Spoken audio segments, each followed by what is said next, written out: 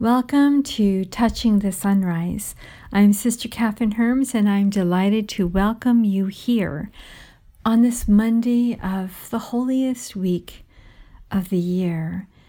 And I thought, in the spirit of healing, that we would pray together one of the meditations in the back of my latest book, Reclaim Regret. This beautiful week, which brings such tragedy, such sorrow, such hope, is a time when we touch our own vulnerability, our own weakness, our own pain, our own need for God, our own questions about the meaning of suffering.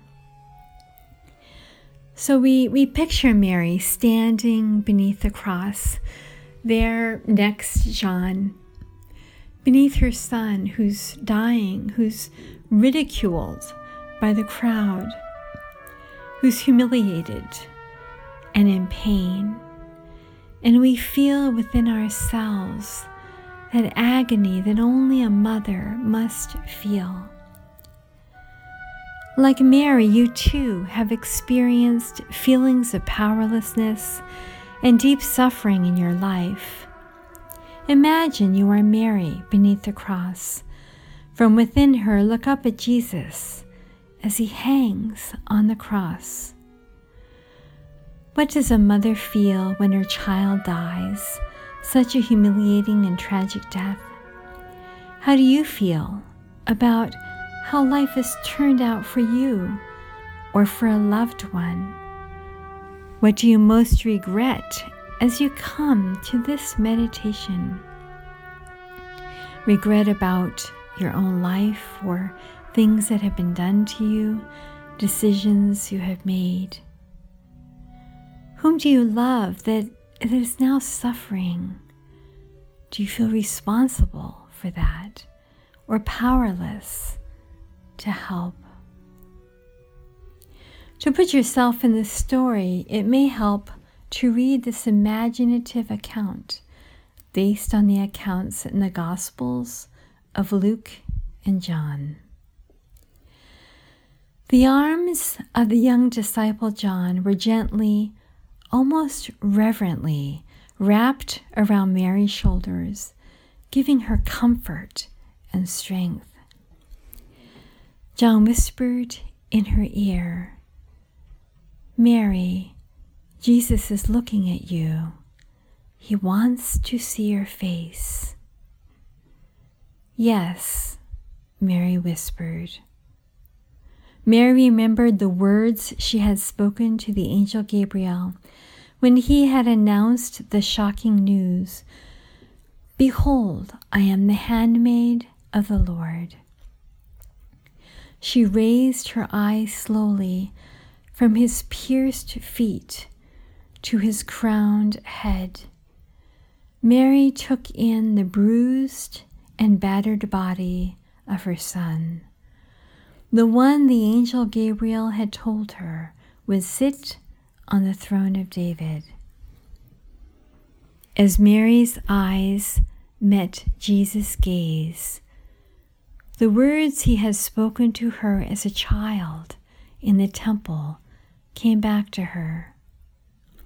"Did you not know that I must be in my Father's house?"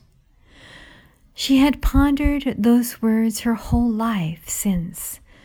She continued to think of those earlier, happier years, from his birth in Bethlehem to those first years in Egypt, in Nazareth, watching him grow and play and learn to pray to his Father at her knee.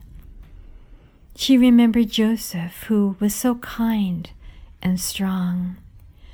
The wedding feast at Cana, when he had changed water into wine. Yes. Those have been days of miracles and laughter. Mary, like any parent, had great dreams for her son. And now, standing at the foot of the cross, at the foot of his cross, Mary reflected on how much had happened to her and to her son in the 33 years of his life. Mary recalled the words of Jesus to the crowds, "Whoever does the will of God is my brother and sister and mother." His words rang out in her heart. "Yes," she said with more strength, the same yes that ran like a golden thread through her entire life. Suddenly she heard a noise. The clouds were threatening rain, and the chaos of the crowd was increasing. But Mary had heard her son. Jesus struggled to call her from the cross. "Woman, woman." It was so soft.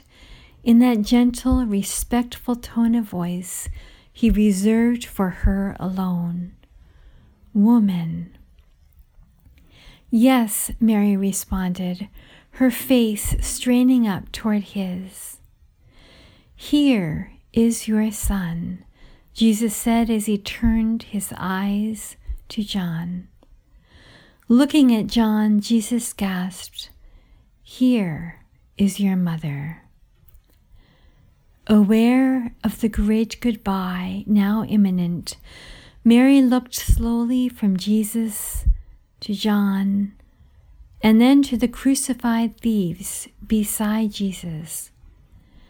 Then she turned to the jeering crowd for the first time. "Yes," Mary whispered, with tears in her eyes, but a new strength in her heart. "Behold, I am the handmaid of the Lord." Stand in front of the cross and bring all the crosses in your life before Jesus right now. Consider your life's difficult situations, the heartbreak and the tears. Now, allow yourself to also cherish earlier, happier memories. Hold them gently, as Mary did, and allow Mary to minister to you in your grief. Despite the horrible reality that she saw as Jesus died on the cross, Mary perceived everything through the words of God's angel who had announced that her child would be the Messiah. She held fast to that promise. She held fast to her faith in God's power that she couldn't always understand.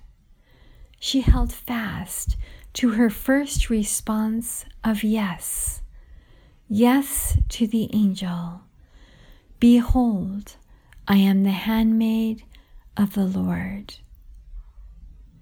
And when you are ready, pray your own act of faith. It can be the same as Mary's, "I am the handmaid of the Lord." Or it may be words of your own, words, just one sentence or one phrase or one word that express your yes. Mary, we ask you to help us to find that yes deep within ourselves, even in this time when there is so much suffering, not only in our own lives, but in our country and in our church. Help us to believe in the presence of your Spirit. Help us to believe in the fruitfulness of your presence and of your love, even in the midst of all this. Picture Jesus looking down at you. He knows the pain you are experiencing. Tell Jesus everything that is in your heart.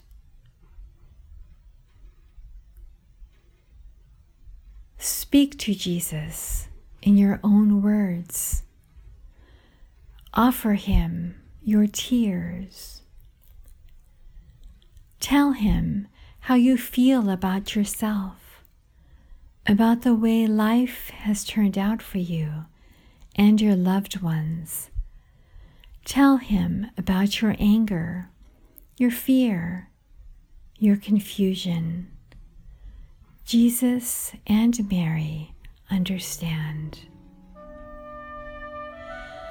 Just like Mary, you have not had a clear roadmap through life.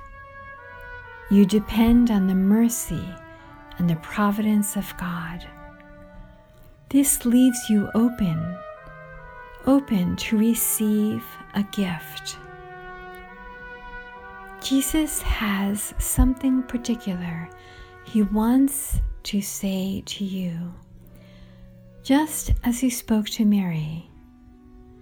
And he wants to say it now, right in the midst of the cross of your life.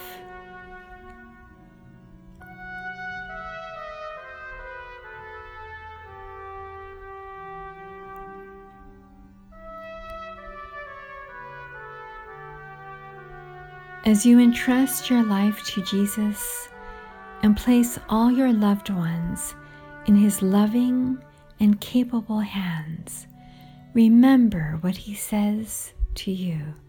Write down whatever you hear or sense, because just as for Mary, these words are part of your salvation history, of your relationship with Jesus.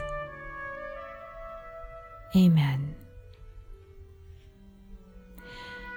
Thank you for joining me this morning, and know that I'll be praying with you and for you during this Holy Week. And I ask your prayers also for me as we walk hand in hand with Jesus, who knows what we are suffering individually, in our families, in our country, and in our church. He grasps our hands tightly as if to say, I know, I am here, I will be with you. There is something in the future that I am bringing you to. I am making something new, just as I did through the tragedy of the cross. And let us together walk forward in the hope of the resurrection promised us by Jesus. Amen.